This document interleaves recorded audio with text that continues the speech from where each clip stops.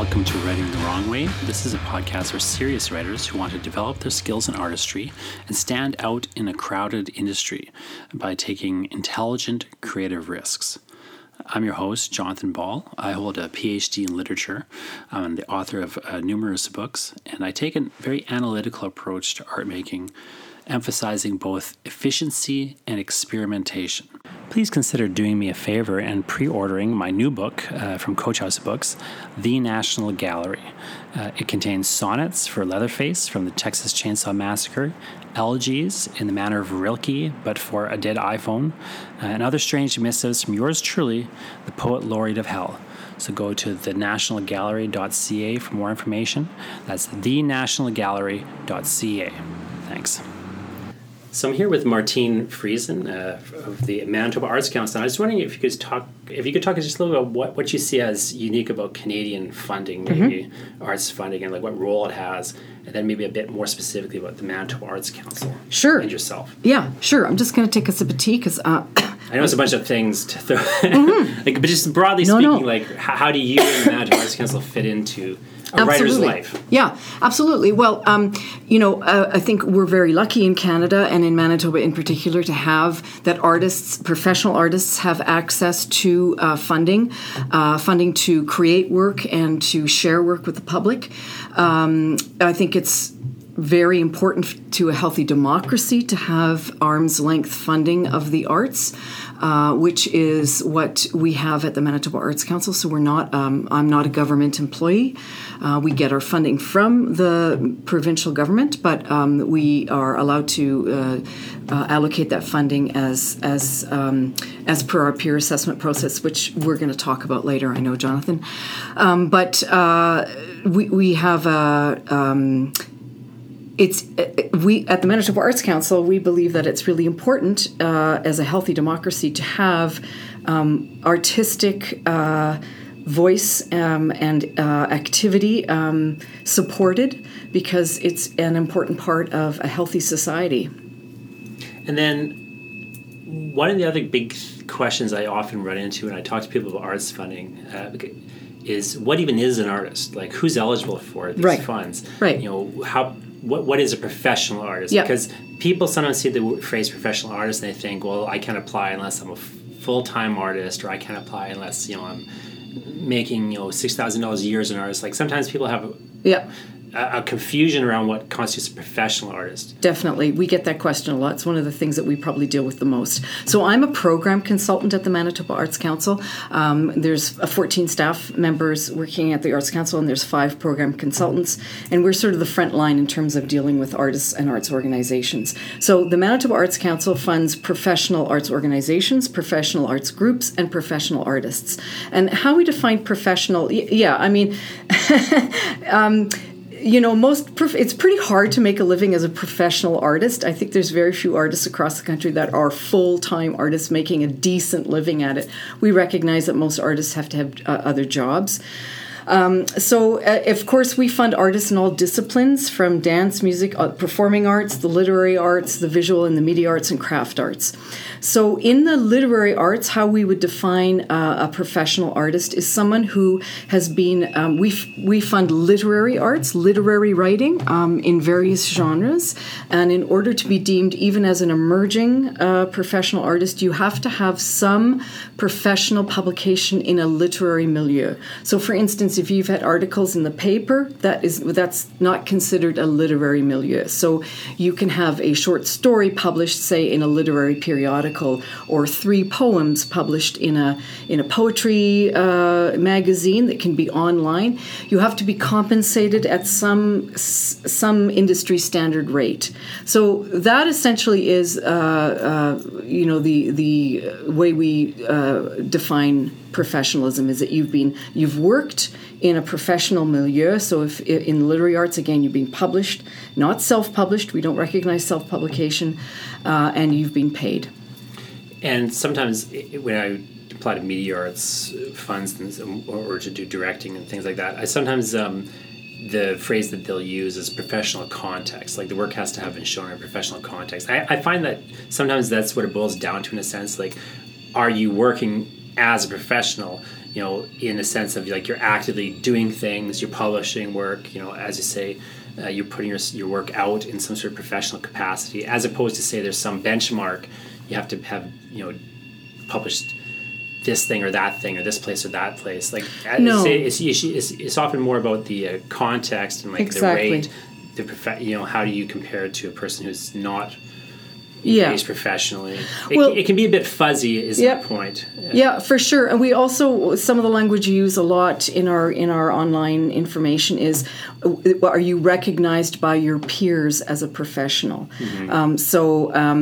If you're just, for instance, if you're in a theater troupe and it's just all you and your friends and you put together a show at the Fringe, that doesn't necessarily make you professional. But if you are all professional actors that have worked in other theaters where you've been hired and paid, you're working with a professional director, well, then all of a sudden that becomes something different. So it's all about kind of who you hang out with or who is distributing your work or sharing your work. And For writers publishing it, I guess. Publishing it. Simplest benchmark, but there could be other benchmarks. So it's the kind of thing where somebody should call you up and ask you, like, they're absolutely, confused, right? And that's a big part of our job as program consultants, is to talk to artists. And I think one of the big, you and I talked about misconceptions, and I know we're going to talk about that later, but I think one of the biggest misconceptions is that, I get a lot of people calling me and they'll say, "Hi, can I ask you a question?"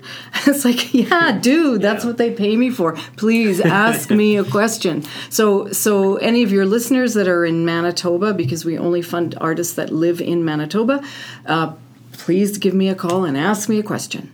Well, I remember when I was young, I started applying for grants. I called up the Manitoba Arts Council. I forget who was working there at the time, but I remember because I'd read the guidelines and I was interested in this for whatever reason. I'd gotten in my head I should apply for a grant, and I remember I did not qualify under the guidelines they had, but I had these other credits that were kind of similar. So I called them up and I asked them, like, I haven't done this, but I've done this. Like, I didn't fit the example I gave, but I had done these other things. And, they said, yeah, well, you're kind of on a borderline, they said. You should just apply and let the jury determine whether you're a professional artist. And I remember that being a bit of like a revelation that, maybe there's, not that the process is subjective, but that there's some sort of question, like because there's so many different things you could do in terms of publishing. Yeah. And there's so many different paths that people have as an artist. Yeah. That I found it really interesting, and it was great to hear at the time that the Arts Council recognizes this. It's not a government bureaucracy in the sense of and we also understand that artists work in all sorts of different ways that are constant. The boundaries are constantly being broken and reestablished and blurred. The way a particular discipline. I mean, we didn't used to have online publications. We didn't used to have something like a podcast. Well, now we recognize that the way people work and the way work is disseminated changes all the time. So our programs and our approach is meant to be flexible. Yes, there are some hard lines. We don't, for instance, fund cookbooks. We don't consider that a literary thing. We're never going to fund a cookbook. But, well, I shouldn't say that. But, I suppose it could be a literary cookbook, in which case there, might be some examples. But we are flexible, and we do, understand artistic process. And that's sometimes that term literary even will throw people off. Like, I notice, I'll talk to people who say, well, I can't apply for a grant because I write fantasy. I'm like, but fantasy is literature. Like, they're saying literature. I always have to clarify. Like, they're saying literature. Like, they don't mean it's not a cookbook. It's not journalism. Yeah, because that's like a different thing. That's right. Maybe you could also get funded, but not as a literary grant. That's right. That's right. Yeah, we certainly fund graphic novels. We fund. We would fund comics. We would fund online publications. We fund speculative fiction. We fund poetry. We fund creative nonfiction. I mean, it's pretty broad. And if something, and you said something really important earlier that I'm just going to touch on, which is, if I'm not sure, or if one of my colleagues, an artist comes to us with something that we're not really sure about, and if it can possibly be considered eligible, or if that artist can possibly be considered eligible, we're going to let that go to a jury. And because we don't make the decisions, the peer assessors make the decisions. Yeah, I've never had it happen in Manitoba Arts Council, but I've had other grants where I've submitted a grant and then it hasn't gone forward to the jury for some reason. Mm-hmm. That's usually been a scenario where like I misapplied to the wrong fund. Yep. And then they came back to me and said something like, I had something with federal funding once yep. where they came back and said, look, you've got to either shift this to another thing or we're going to have to consider it ineligible or whatever. Yep. But like rarely, what I found consistently, with applying for grants over the years is that one, it's much more flexible than you think it is often from the outside because mm-hmm. you're looking at programs, descriptions, you're thinking you don't really realize often it's an arm's length. Mm-hmm. So you think, it's as rigid as the government can sometimes be. Right. And it's not that way at all. And then there's a jury process too, mm-hmm. which maybe we can get a little bit into the jury process. Sure. But like, as you say, like, the other thing that is a misconception I think people often has is that the Arts Council isn't really deciding who gets these grants. That's right. Like I find that sometimes that's a misconception. People think, the Arts Council is either for or against me. It's like, well, that's kind of irrelevant because the jury is deciding. Like there's guidelines, right. There's yes. And so on. But like, can you talk a bit about how peer yep. evaluation yep. works in terms of the jury process? Absolutely, yeah. So I don't make any of the decisions, neither do any of my colleagues. What we work on a peer assessment process similar to sort of a peer review system in academia. So what'll happen is, let's say I'm running, I'm looking at a bunch of literary applications for people who want to write new work. So we fund the creation of new work among some of the other activities that we fund. So all the applications will come in, say the deadline is September 1st. All these applications from writers come in. I'll look at all the applications and I'll make sure that the activity itself is eligible. So no cookbooks. Anything that's ineligible, I'll take out, and that person will have a phone call or be sent a letter. What I'll do is I'll go through the applications and I'll look at all the genres that have been submitted. So poetry, graphic novels, speculative fiction, long form, whatever the genres are. Then I'll look at all the names that are included. So if somebody's working with a particular editor, or if I know somebody's married to somebody, I know those people can't sit on the jury. So once I've gone through all the applications, I will put together a long list. Let's say I want 4 assessors. I'll put together a long list of 20 potential names of people that can assess those applications, people that don't have any conflicts of interest, and people that have the expertise between them to assess that wide variety of genres at the table. That will get sent to management, who will possibly approve my long list, or they might say, oh, you've forgotten that so-and-so is divorcing so-and-so, so I'll have to take them off the list. Once we come to a list of 20-something names that could possibly assess, those people are sent an anonymous email, an email from us saying, this is confidential. Are you interested and available to sit on this jury on this date? These are how many applications you'd be assessing. We get the responses back. And once we get the responses back, sometimes so many people say no, we have to add more lists to the name. So we go through that whole approval process again, send out more emails. Once we get enough people saying yes, then we will pick, based on who has expertise in what, we will put our final list together. They agree to it. We send all the materials to them in advance, and they're expected to come prepared. So they have read all the applications, and we have a scoring rubric. Most in the creation process, our assessment rubric, Manitoba Arts Council is committed to artistic excellence. So that's always the number one criteria, the most important thing. So artistic excellence will be 80% of your mark. Impact and feasibility will be 10% of your mark. So is it feasible? Does this person have the ability to follow through with this project? And what's the impact to them, their artistic career, and potentially what's the impact to an audience? Then they'll come and meet on the day, the assessors, and they'll discuss the applications. They'll score. They've already pre-scored them. They'll do another scoring, which will give us a ranking. Then the budget for that program is revealed, and it's always far less than the worthy applications. And then they'll actually make the funding decisions about who gets what and how much. And then there's different, so there's a couple things in there that I often see misconceptions around. So one is the rubric scoring. So sometimes I'll talk to people and they'll say like, well, I don't know if I should apply for this project because, it's a different thing than I normally do. And I'll say, well, but then that's going to affect your feasibility. Maybe it's negative in terms of feasibility. Was question perhaps, can you do it? But the impact now is positive. Yeah. So now you just it's about framing that that you understand that in your application materials. Yeah. And I think sometimes people don't understand like how far the framing of their project can go in the application materials. Yeah, and it's also part of my job as a program consultant to advise clients on, like, I can read a draft of your application and I can give you some advice about pitfalls to avoid, or is your application clear? I also really think it's really advisable for you to share a draft of your application, not only with a program consultant, but somebody else in your life that you trust. Maybe somebody who's not even in the arts. Is it clear what you want to accomplish?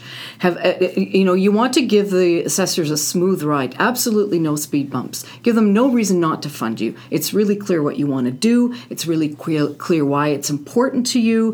It's really clear how and when you're going to do it, and that your budget is reasonable. I would always share my applications with my teenage daughter. Perfect. Because just like, does she understand it? Yeah, that's a great strategy. Yeah, what I'm trying to do, because even though they're professional jury members, as you say, there's sometimes it's different disciplines that are going to come into play. They may or may not know something really specific. If you're putting in a theater grant, say, and you're going to do a devised theater process. Well, maybe they don't all know exactly what that means. And if you could clarify that in your very quickly, somebody in the room will know it and they can explain to the others, but also displaying that you know it. And when before they get into the room, when they're pre-reading, it helps to have that information, say. Yeah. The other thing, just a lot in terms of the jury process, that I sometimes see misconceptions or confusions around, is the idea that you can't just come, as you say, somebody can't come to you in advance and get you to look at it. No, or a draft, or even just talk about the idea. Yeah, it's super important, especially if you're a first-time applicant, to come in and have a consultation. Make an appointment to see a program consultant. It's our job. It's the best part of our job when we get to talk to artists. I advise people to consult before. It doesn't matter how established you are. Keep on just making a phone call and just get to know the program consultant or the officers that are working in your discipline at the different arts councils. Get to know them, use them as a resource, because you may not get your first or second or third grant. You're not going to get every grant you apply for. You might not get your first, but keep trying. And it's a skill like anything else that can be learned. So good grant writing, you can be a great artist and not know how to write a great grant application. But the good news is you can learn how to do that, and that's part of my job to help you. And the other thing that comes into play there is there's other factors going into it. It is a competition in the sense that you're eventually going to be, the funding is going to run out. That's right. That's right. You're always going to have a situation where there's going to be certain things the jury decides, we shouldn't fund this. And there's other things they're going to decide, yeah, we should fund this. And then they maybe are getting ranked by score or whatever. Yeah. And then at a certain point the money runs out. And so what people get, people sometimes don't realize, what the rejection means. And sometimes it's, because if I remember right, the Manitoba Arts Council has 2 letters, and one of them indicates that the funding ran out, and one of them indicates, the jury didn't recommend. Well, now, I don't remember what your letters look like right now, but but that's often, people sometimes don't realize that. I sometimes will get my friends saying, I guess they didn't like my project. And I'll look at their letter and go, no, actually this letter literally means they did agree to fund your project, but then the money ran out. That's right. Yeah. We've made a lot of changes to the Arts Council, which we could talk about, in a bit. But one of the changes that we've made is, there's 3 potential outcomes for your application. You can be awarded, you can be declined with merit, and then you can just be declined. And awarded means obviously you were awarded. Declined with merit means, just as you said, the jury found your project worthy of funding, but the money money ran out, and then a decline is just your project was declined. And one of the best changes that we've made in this process is we now have feedback. So if you aren't awarded a grant, phone the program consultant and say, do you have any feedback for me? Is there something that you can tell me to make my application better? And so we are giving feedback over the phone. And that's just the best thing. Like, don't think you can't do that. And sometimes it's a small thing that you can change that will have a huge impact. Oh yeah, and even if the project is completely declined, the jury decided not to fund it, it doesn't necessarily mean that the project is a bad project either. Like, it could just be, again, it was too competitive, or it could just be that something about the presentation of the project is confusing, or there's some concern around it, or whatever. Yeah, say they don't know how to write a grant necessarily. Or what I hear a lot, what me and my colleagues hear a lot, is a assessment jury saying, you know what, this is not this person isn't ready to get this grant. Tell them to come back. Tell them to get further along in the process or in their thinking. Mm-hmm. It's a cool idea, but it's not ready to be funded yet. And sometimes that can actually be a gift, because if you did get that grant and you weren't far enough along in the process, then you can be sort of a bit lost. So that's why it's important to make that follow up with the consultant. And sometimes it could be a simple matter of your sample, your support materials don't necessarily show that you can do it in some way. Like, so, I'm recently put in 2 different grants at Medical Arts Council. So one I got a grant, and I'm working on that project now. The other one I had declined. And then when I was talking to you about it, you indicated, one of the problems with that particular grant that was declined was, I was proposing to do a graphic novel. Mm-hmm. I had sent some artwork in, and I had sent some script samples in, but it would have been better to send pages. That's right. Even if I just took the text and put it on top of the artwork, it would have at least looked like a comic page, and more clearly displayed how that might work. Mm-hmm. Which is a great piece of feedback, something I should have thought of myself, right? But I didn't. And I've been applying for grants for probably 15 years and gotten quite a few grants, and I still didn't think something so simple as that. Yeah, exactly. Yeah. Mm-hmm. So can we talk about some of the programs? Yeah, so if I was an artist, I'm going to apply to get a grant, I realized I qualify and so on. How do I figure out what to apply for? Well, we've recently moved from paper applications to an online application system. So even before you can apply, everything is done online through our online application system. So you have to submit a profile for approval. So you will find out at that point whether you're eligible or not.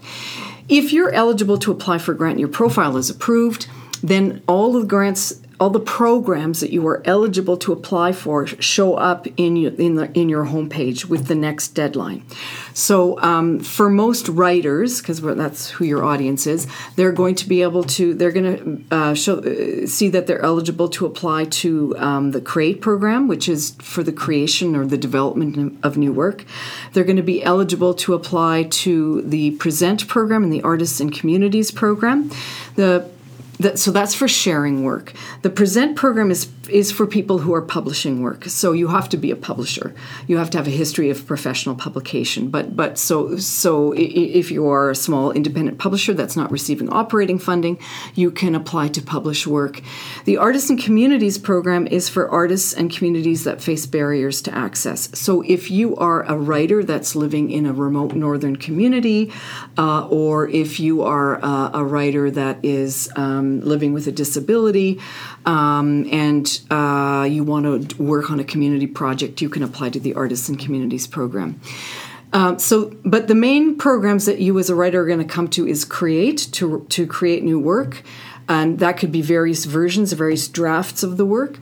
Then in our Learn stream, we have 2 programs that most writers come to. The Travel Professional Development Grant, which is kind of self-explanatory. If you want to do a writing workshop at Sage Creek or something, then you can apply to the Travel PD program.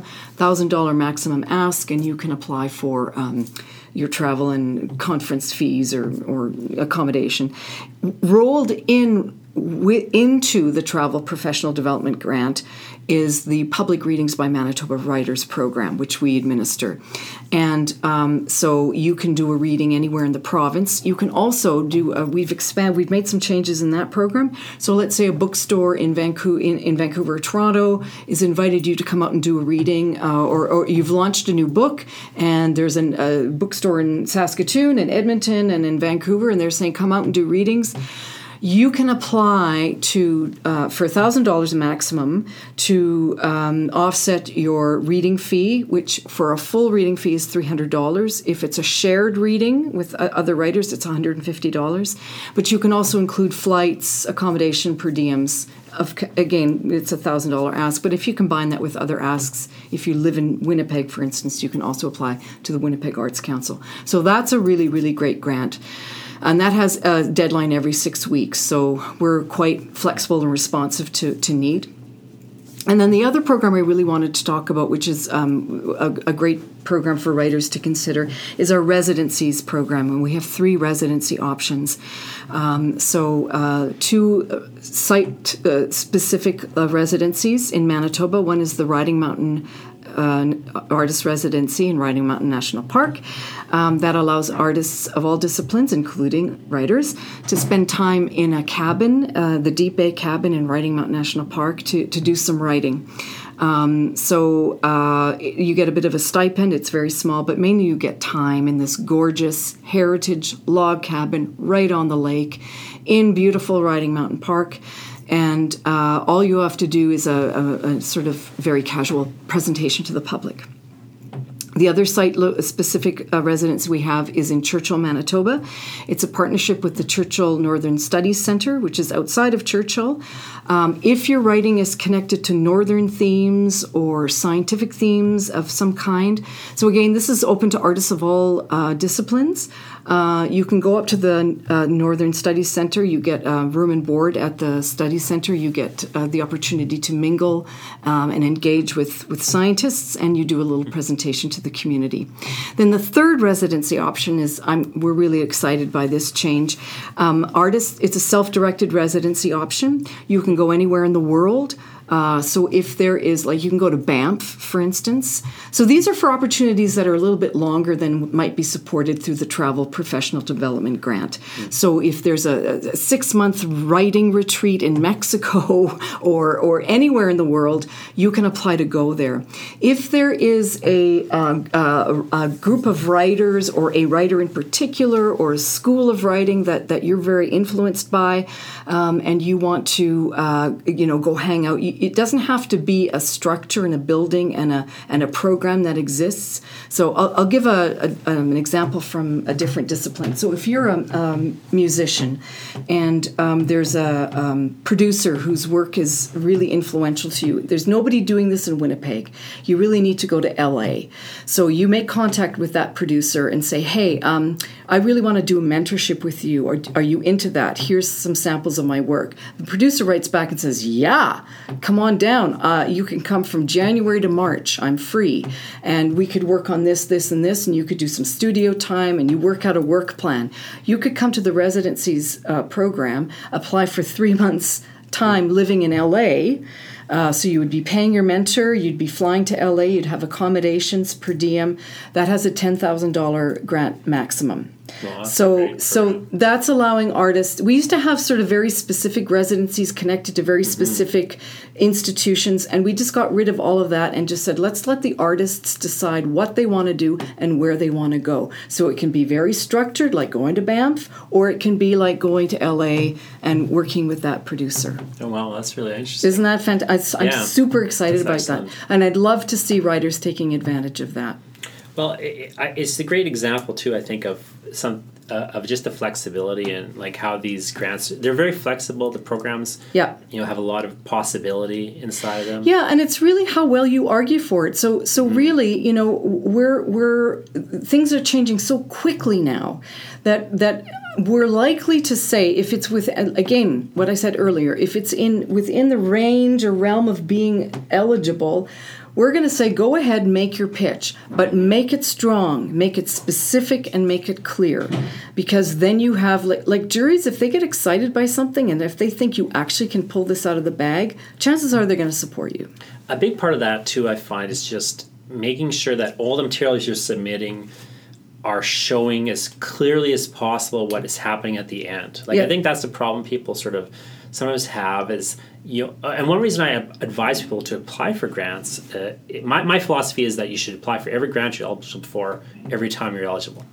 Absolutely, why not? I think the worst case scenario is that you don't get a grant, but you've clarified your thinking on the project, and you've given yourself a deadline to create a certain amount of material. That's a great point. Yeah, I find that I find so often that just the process of applying for the grant really helps to. You've got to now explain what you're doing to somebody else. You've got to show them the samples of what you're doing. That's You've got right. to maybe write some test scenes or whatever it Yep. is. And it just really helps you figure out what you're doing. And Yep. because part of the process I think is just imagining ahead to when the thing is done. Yep. Let's say if you're trying to write a book, let's say, imagine you're imagining ahead to when the book is written and it's printed and it's in your hands. What does it look like? Yep. What is it like to read it? What's in it? That's right. What's the back cover say? All those sorts of things. Thinking through that and is important to help you just move towards that project, I think. Yep. But also just to explain to somebody else, try to get the jury to picture. The best piece of advice I ever got about writing grants was try to get the jury to feel like they want to fund the thing so Yep. they can buy it. That's right. That's right. That's exactly right. Sure. I've had lots of juries say, I can't wait. Well, I couldn't. I was so devastated when the support material ended. I want to read this book. And when you have assessors from all different backgrounds sitting around the table that are all saying that, that project's going to get funded. Yeah, and I've seen I've been on some juries as well, and so one of the things I've seen a lot in general is people have a misconception that they have to be more established than they often need to be. Yeah. And then the other thing that I think sometimes people don't quite realize is that somebody who isn't quite as established but has a really compelling project can sometimes be edging over and scoring definitely. higher than a very established person. I've seen people who've won massive national awards kind of losing out to people who've barely done much of anything, but they have done some good stuff, and they've got this new thing that sounds really cool. Absolutely. And I think that's actually a really good point you made, because that is a misconception that we come across a lot. And I've been working here for 11 years, and I have never done a jury where it's only been established artists that have got the grants. In fact, we're all capable of doing stinky work, and sometimes, you've got this great artist, but they've just got this tired application on the table, and the jury can read that. And then here comes this very first time applicant. They've got one professional credit on their resume, but they have this exciting project. They've written clearly. They know what they want to do. Their support material sample is strong enough, and they're often ranked number one. So it is always a mix of emerging and established. So I'm glad you brought that up. That's a good point. Yeah, and other grants organizations will sometimes sequester them apart a bit more. One of the problems I had, not with the Manitoba Arts Council, with the federal government at one point, was I published very fast. I ended up publishing 5 books in 4 years. Holy! And so what happened really fast was I moved really quickly to being the top tier of the established artists. Right. But I wasn't I'd only been publishing for 3-4 years, and now I had to apply against Margaret Atwood or something. Right. And so I kind of hit and I couldn't apply lower. I was trying to apply for lower level and they grants. said no. They said no, you have to move up into this. Now you're Yeah. applying against David Bergen or something. Yeah. So I had that was a bit of an issue for me at one point. I used to say I was the victim of my small success. But then I just kept doing it, and I started getting grants again. Yeah. But it became very much about what I realized was if I just can clarify as cleanly as possible what the project is and how it's different and whatever, then that'll work. Yeah. And as I say, nothing's guaranteed. Yep. But you do kind of learn as you apply more and more, how to convey what you're doing to somebody else. Because I find so often the problem is you don't know what you're doing yourself. Yeah, that's right. So you don't know how to explain it to somebody else. And so doing the grant process and getting a head start on it, and like starting early, like a month or two early. That's a really good point. Don't wait till the last minute. Yeah. And here's another thing. Another really great way of becoming a better grant writer is sitting on a jury. Yeah. So how do you get to sit on our jury? Well, create a profile on our online application system as an individual artist. Once you're able to apply for grants, you're automatically eligible to be considered as a juror. We also bring jurors from out of province, but if you ever get that email from us saying, "Are you interested and available to sit on the jury?" If you possibly can, say yes, because you'll get such a great insight into the process and into the integrity that people bring to the process and how difficult the decisions are made. People don't blithely, once people find out how little money there is in the budget, or how the money is not going to stretch as far as they want it to stretch. There's a lot of heartfelt thought taken into those moments and into those decisions, and you have to sit with those jurors until they come to a point where they can leave the room and feel okay. Because it's hard, because they know what that means, because someone's going to get a letter that's not a happy letter, Can you also talk a bit about staging projects? Because one of the things that I think trips a lot of people up is there's always a statement to the effect that, you're only going to be funding work that has not yet been completed. And yet, hope they're asking for a sample. So I think that people get tripped up about that, and they get a little confused about the concept of staging a project, and what's feasible to apply for. So like if somebody, say for example, is applying to write a book, I think sometimes they have in their head, I got to write this book, and that's like the one stage of the project. But often it's there's different stages of that project. Absolutely. And you need to kind of figure out where you are at and what you're applying for. And so I just wonder if you could talk a little bit about if somebody has a large project, doing a book, or even doing like a series of books, or some sort of very large thing. Maybe it's a book that has some sort of media component or with a website component or something. How do you... I know every project is different, but what are some just general tips in terms of thinking through how to break a project down into stages? Sure.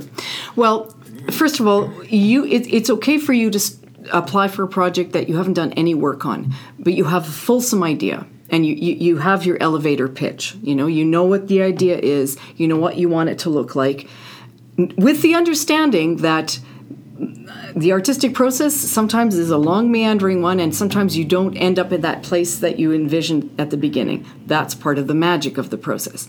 And the Manitoba Arts Council understands that, and so do the peer assessors.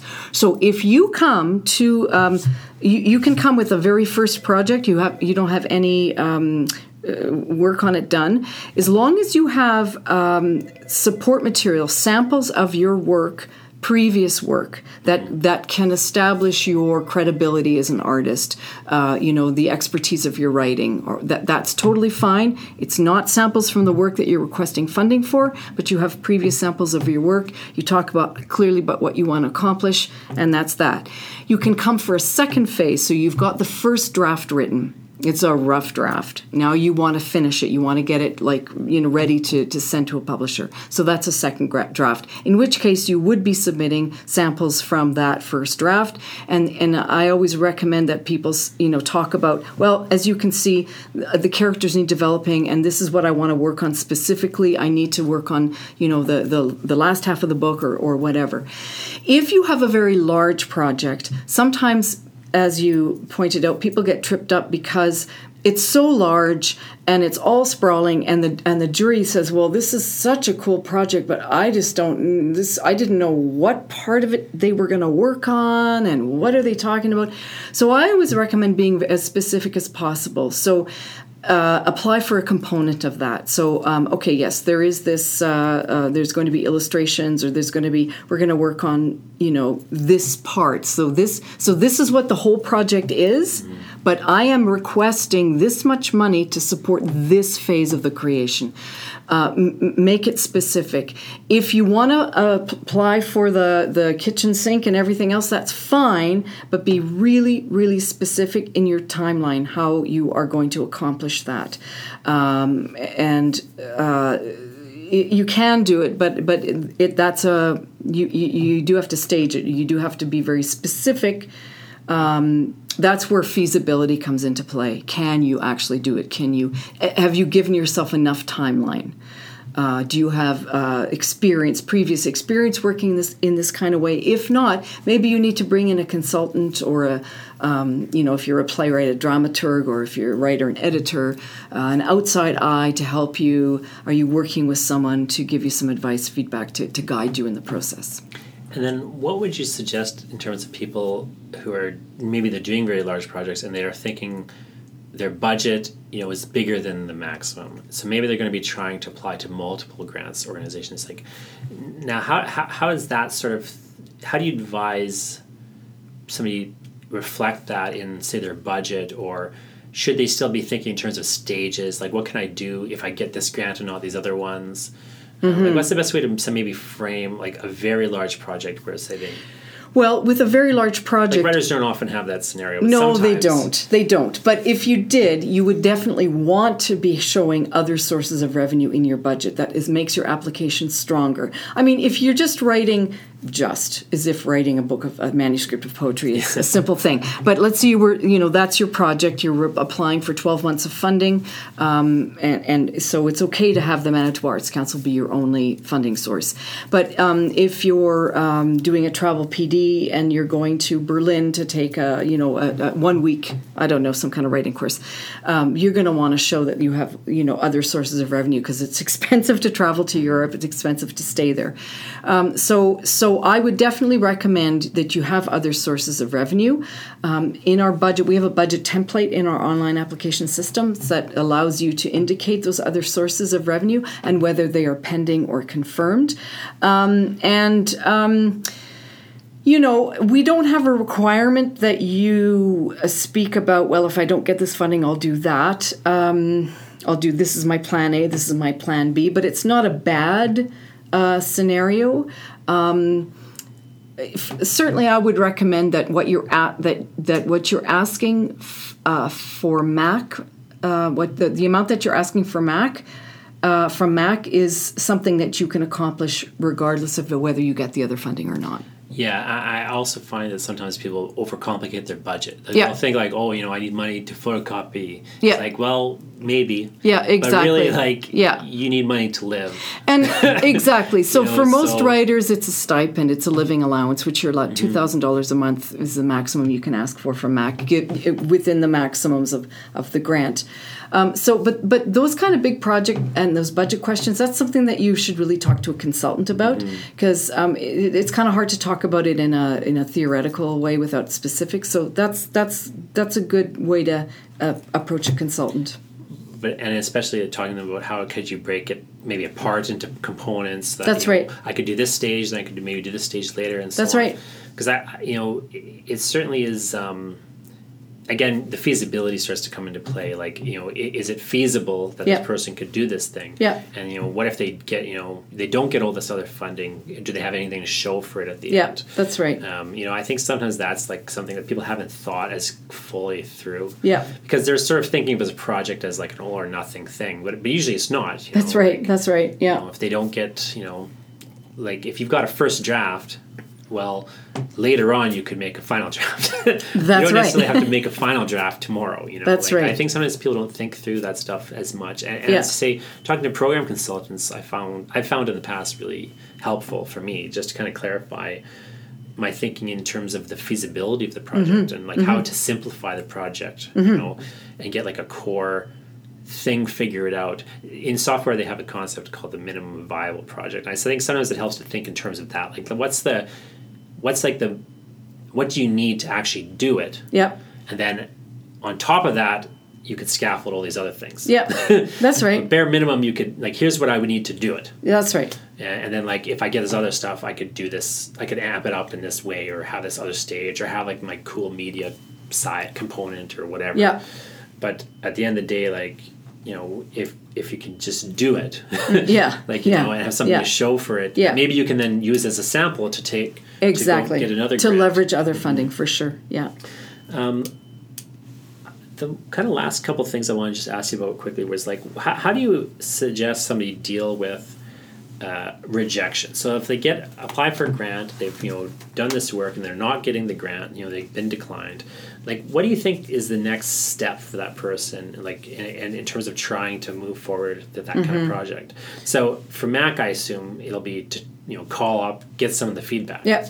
Yeah. Well, you know, first of all, I would say, you know, rejection sucks. Yeah. It's okay to feel bad about that.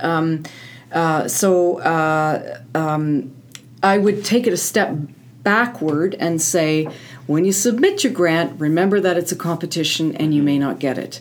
And then if you don't get the grant, take a moment and feel that human feeling. And then pick up the phone and say, hey, I didn't, or send an email to the program consultant and say, can I please discuss the results of you know, my grant? And ask for some feedback. And if you're going to you can often reapply with the same project. Definitely come in and sit with the program consultant, because the program consultant can say, you know, let's make it better. Let's see how we can make this better and resubmit. And I think you just have to know that you're just going to not get every grant you get. So try not to take it personally, and try to get on a jury so you know what it's like. And it's just part of the beastly process of being an artist, you know, like, it's just hard. And that's one of the hard things. But you will get a grant, and that's a great thing. Yeah, and eventually, I think that eventually, you know, if people do keep applying, they learn how to apply. Exactly. Like, they'll eventually get grants. Yeah. And the other I remember when I started applying for grants, it took me, I think, 7 years of solid applying to every deadline that there was to get a grant. Yeah. And then for certain grants, like Canada Council for the Arts, I never got it. It took me like 15 years to get a grant. Canada Council. Although right now the Canada Council is a good time to be applying at the Canada Council. They have a lot of money.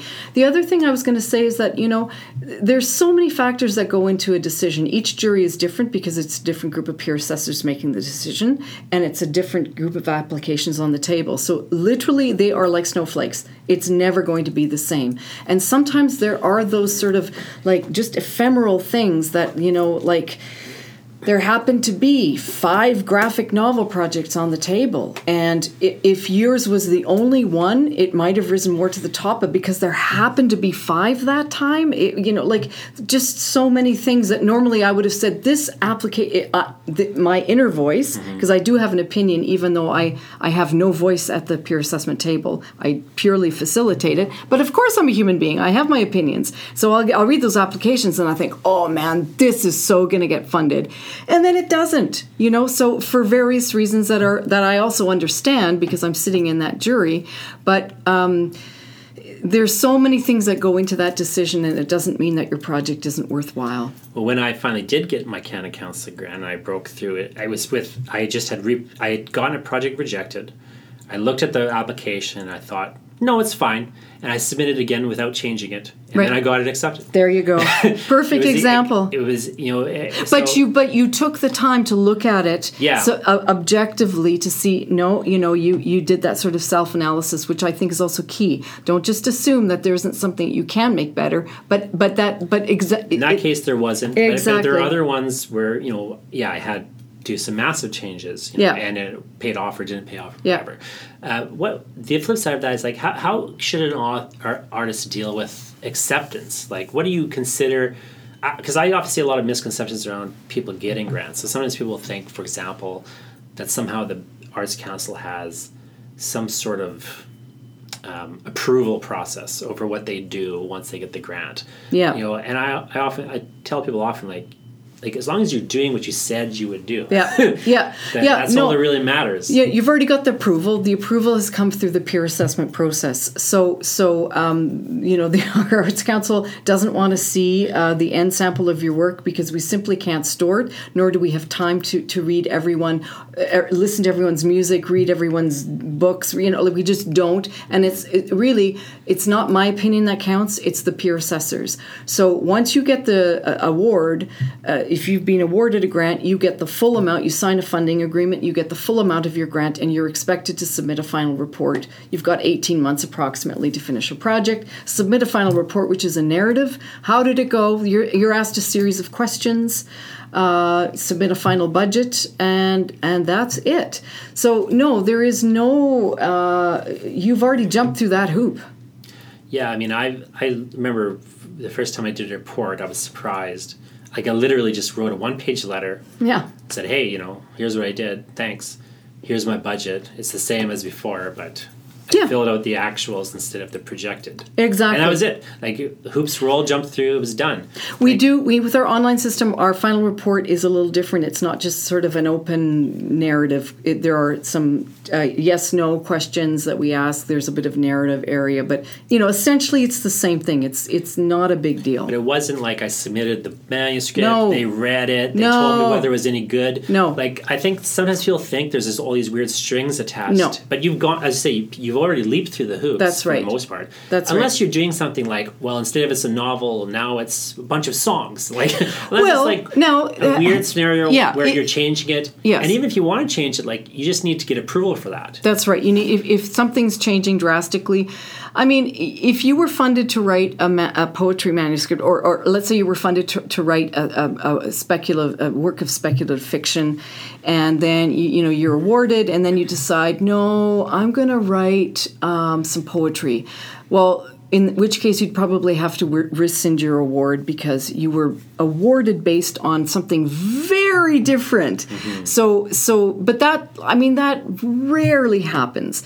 But even if that happens, that's the artist just not doing what they said they would do. Exactly. It's not like there was a weird string attached that you had to whatever. It's just that you probably should have just realized you didn't want to do this project. Exactly. And I will exactly. You know what I mean? Like, yeah. Like I almost never see that kind of thing. Like, no. Again, where in just going through the application process, I find usually clears that stuff up.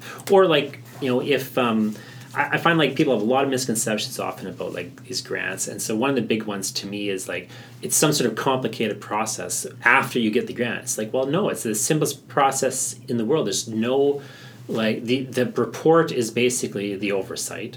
You're self-reporting that you did what you said you would do, and then if you publish the book or something, you acknowledge that it was supported. Like, it's not complicated. Well, no, you've already done well. The first complicated thing is you submitted the grant application, and then if you get it, be careful what you wish for. Now you actually have to write that book, which is like climbing a mountain.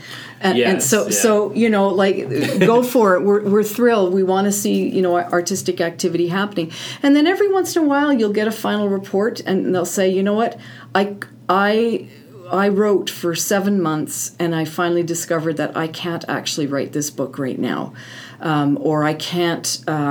I couldn't do this, and sometimes it's something traumatic in their life, or something, and that happens too. Like, life happens, but where the Manitoba Arts Council has accountability is through the peer assessment process, through how we pick those peers, who is allowed to be a peer, who is allowed to. What is the process whereby we put these people together? What are the questions that they are asked in terms of assessing the applications? So that is where we have our rigor and accountability. And then, of course, the final report. Artists, the artistic process is it's not a linear thing. It's not a scientific thing. It is what it is, and we are here to support that. Yeah, and I've found over the years, like, whatever Arts Council I've dealt with, like, but especially with Manitoba Arts Council, like, I found it's just, they very much understand the process. It's very much about vetting these applications. It's not about, attaching a bunch of strings to anything, or like No. trying to complicate the matter, or holding you, like it's very, very clean and arm's length, as you say. Well, and also many of us have been artists in the past. Most of us on staff have had an artistic practice, of one kind or another. So we completely, I mean, it's really a requirement of the job. So we do understand, when we talk to artists. Well, I really appreciate you talking to me. And I was wondering if you have any kind of last words for people who are considering grants, thinking of applying for grants, or what is the next step for most people? Well, I'd say create the profile. Create the profile. Talk to a consultant, but also do your research. Like read a lot of the questions that people have are information that's readily available on our website. Read through all of that, and don't be afraid to come on down and have a consultation, because so many of your questions are going to be answered, so many of your fears are going to be alleviated, and if you are serious about being a professional artist, you really should be applying for grants. That is part of your job. I find, specifically with Manitoba Arts Council, that online system is really great, because it lets you just put, like, if you're in a part of the application, you don't understand something, you can literally just leave a note there. That's right. And you can come and answer the note. That's right. It's such a easy system to get feedback and to get your questions answered. You don't even have to call, although of course you could. Yeah, but sometimes people don't want to do that, and they just they're for whatever reason, and that's totally fine. You can literally just leave a question like in the application right beside the thing you have a question about. Yeah. And then next time you sign in, maybe somebody's answered that question. Like, that's right. Very clean, very interesting. But just go back to something you just said. Mm-hmm. Like, I think that's the attitude that's has served me well personally, has been the attitude that it's just part of the job. That's right. If this is my job, I'm going to treat it like my job. Whether I'm, the thing that has saved me personally over the years, a lot of grief, is just before I was making any money doing anything, I just thought, well, my job is to do this. I got to take it seriously. Part of my job is to apply for grants, if I'm eligible for grants, and to learn about grants, and so on. And so I always every time I apply for a grant, there's a little data collection section where it's optional whether you fill this in, but it has your data collection, who's applying, are they, what's their background, what's their age range and stuff. And one of the questions that I think is still there, it used to be there anyway, is how did you hear about this grant, right? Or about the Manitoba Arts Council, about these programs. And I always would put in, because I'm a professional. It's my job. It's my job to know about these grants. And just there's parts of your job that aren't your favorite. Let's be honest. Applying for grants is never going to be everyone's favorite gig, but it is something that you can do. And you said something earlier that I thought was so insightful, which is that the process of applying for a grant can really help you clarify what your project is and your thinking around the project, because you have to, in a very short amount of space, articulate that to a group of strangers. So, and I think that's super valuable. And the reward, it's not that much pain, and the reward can be so great. You can be, not have to work for a few months and be able to really dedicate your time to your craft, right? Which is the whole point of it. So, it's just good practice to be applying for grants. Yeah, I've literally applied for a grant, to write a book, gotten the money. Then when I sent the book to the publishers, I went to the grant application and pulled a bunch of phrases out of it, put it in my cover letter. Awesome. To send to the publisher. Oh, see. Then when they published the book, I took more stuff from the grant application, put it on the back cover of the book. That's brilliant. I love hearing that. That's fantastic. Because it's very much you're clarifying, you're explaining to somebody. Well, so the same sorts of things you'd say to explain to a jury is the kind of thing you'd say to explain to a reader picking the book off the shelf. That's fantastic. Maybe it won't be the exact phrase. Yeah. I think it helps you to get in that mindset of well, what is it going to look like? I found it to be an invaluable process personally. And even just I've done grant applications in the past where, say I was applying to do, I got money a little while ago for the Manitoba Arts Council to do a short story collection. Right, yeah. Which is going to come out fall 2020. Oh, congratulations. Excellent. So I got it published by them. Oh, one of the parts of that process was I had to go through and I wrote a little description of every story that I was going to write in the application. And so that literally, became like my little outline or my map of, how I was going to write the book. And then, like I said, I retooled that application as a synopsis to send out with the manuscript, and it really helped in so many ways. Yep. That's fantastic to hear. I love that. That's a great story. But that synthesis, I think. Yeah. I think people need to think more about grants as having, it's part of your creative process is to be clarifying your ideas and getting like your stuff mapped out. Because the worst thing that can happen, is you don't get a grant, but now what you're doing. Yeah, exactly. You have a plan. You minimally have a plan now. Yeah, that's right. And then you didn't get any money to support your plan. Yeah. But next time you might. And you also have the workings of a first draft of your next application. Exactly. Yeah, and that's the other thing people sometimes don't think through is like, well, it's not a waste of time if you don't get this grant. Look, well, you've done work on your project. By doing the grant application, and also you can resubmit that grant. There's rare instances where you can't. Like it was never eligible for any grant. It's very rare that you. Very rare. Yeah. Or like sometimes there's limits. Like Canada Council, you can't submit twice within this same period. Yeah, we don't have that limit. Yeah, you got rid of that, and it's even that. It's like you just wait a little longer then to reapply. So Yeah. Well, thanks very much for talking to me. I really appreciate it. And if you're listening to this and you go to Manitoba Arts Council, it's a website. If you just literally Google Manitoba Arts Council, you'll pull up their website. But I'll also link to it and to a bunch of these program pages on jonathanball.com/grants. So thanks very much, Martine. Thank you. And everyone listening, apply for some grants, write some proposals, and keep writing the wrong way.